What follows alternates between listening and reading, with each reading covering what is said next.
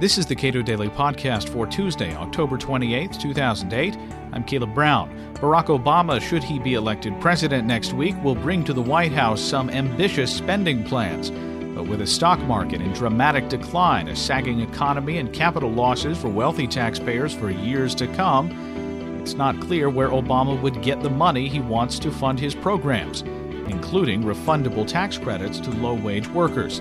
Cato Institute senior fellow Alan Reynolds comments. What a lot of people miss is that the refundable tax credits are in the tax code, so even McCain isn't counting them as spending plans, but they really are. I mean, basically, if you say to somebody, if you save $1,000, the government will write you a $500 check, most of us would say, well, that's a strange thing to do, but that is, in fact, one of his proposals. Another is that if you do 100 hours community service and you're a student, the government will write you a $4,000 check. That's $40 an hour, pretty good for student pay, for nonprofit work. And there's a bunch of them like that. And then there's the famous one where everybody who works, 95% of those who work are supposed to get a $500 check. These are, to a large extent, spending through the tax code. There are partly tax cuts, but most of these folks are not taxpayers, and that's the big issue there.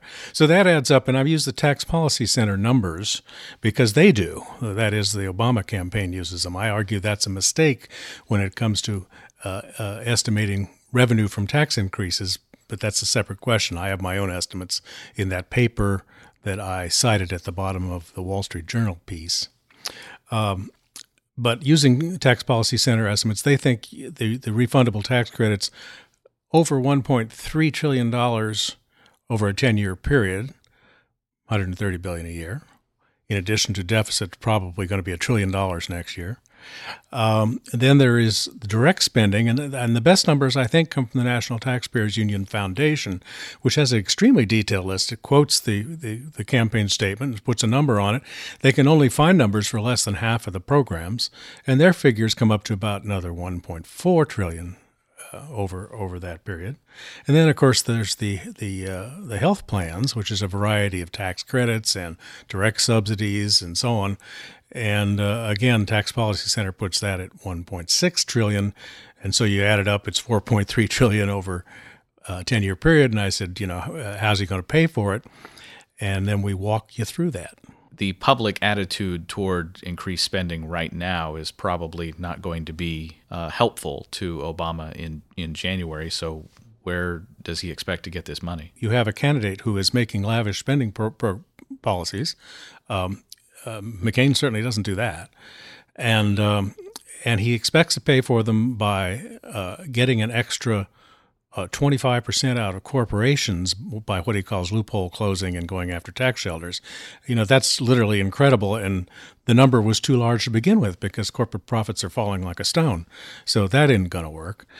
He uses Tax Policy Center estimates to say that he thinks he can get $60 billion a year or so out of raising the top two tax rates, pulling off exemptions and deductions for people making more than $200,000, $250,000 for a couple, and that number I tear apart pretty carefully in this paper I did for Hillsdale College, and I'm pretty confident that under the best of circumstances, that's only about $29-30 billion a year. It's coming up short anyway. You look at it. Capital gains, who's got a capital gain this year? And because we now have capital losses, we'll be able to write them off for years ahead. So whether you try to tax them at 15 or 20, it's a pretty moot point. You just can't pay the bills that way. Dividend tax, too easy to avoid. Most of the dividends came from the banks. The banks aren't paying dividends anymore. He's trying to tap sources that are quite unlikely. And when you ask Senator Obama about this, he won't back off on any of the spending proposals, including the refundable tax credits, at all. And my concern is that they will inaugurate programs like this, be very hard to get rid of. You start sending people checks for basically permanent rebates. What politician can get rid of those things? And if they do it on the basis of these phantom revenue estimates, which are really fanciful, they just aren't going to be there. We could be facing a true fiscal crisis of magnitude we haven't seen in my lifetime. When Obama uses this phrase that has been oft repeated, spread the wealth, the people from which he expects to derive much of the spread is, you're saying, just not going to be dependable for the next several years? We're running out of rich people to tax, frankly, and we're certainly running out of a rich stock market to tax. You know, the big revenue windfalls of 1999-2000, that's obviously a stock market boom, accounted for 12-13% of individual tax receipts. That's not going to happen. And indirectly, also through corporate bonuses paid to executives, things of that sort of thing. If the market's not doing well, market's not doing well because profits aren't doing well. Profits aren't doing well, that means the profits tax isn't going to yield much either. So basically, this is not a time to be embarking on new spending plans. I'm not one to use fiscal crisis loosely. I'm considered fairly sanguine on that issue. But if you're embarking on basically entitlement programs which you mislabel as tax cuts, and that's these refundable tax credits, on the basis of bogus revenue estimates, I mean, I don't know where that gap ever gets filled, and then the government's borrowing credibility gets called into account. I mean, they are engaging in risky activities. The Treasury is running an investment bank, speculating on all sorts of odd paper. The Federal Reserve's acquiring assets of dubious quality. That's the assets behind the U.S. dollar. So it's risky business out there. And then to be promising, somebody said, it was like if you were running for class president and you promise free pizza for lunch and no more homework. You know, that's basically, we're in that order of fantasy world when we look at these plans and how you're going to pay for them. In a world where we're likely to see declining revenues, new spending that's very hard to get rid of, when you say America's ability to borrow is called into question, that's a pretty serious implication. What precisely do you mean by that? Folks, I've heard people on CNBC saying maybe you should be shorting the 10-year government bond. There are actually credit default swaps out there on long-term government securities.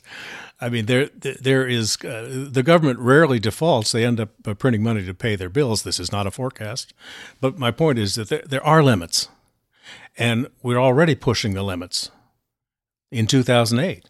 And so you start out with a deficit. He will be lucky to have $1 trillion deficit. It's probably bigger than that. A number like $1 trillion, you know, is kind of gets people attention. It's a headline number. And then to say, well, I'm going to go to Congress and ask for this and ask for that, you know, this Congress might actually give it to them. I hope for a divided government come January, but it seems unlikely. Alan Reynolds is a senior fellow at the Cato Institute. His recent op-ed in the Wall Street Journal, How's Obama Going to Raise $4.3 Trillion, is available at cato.org.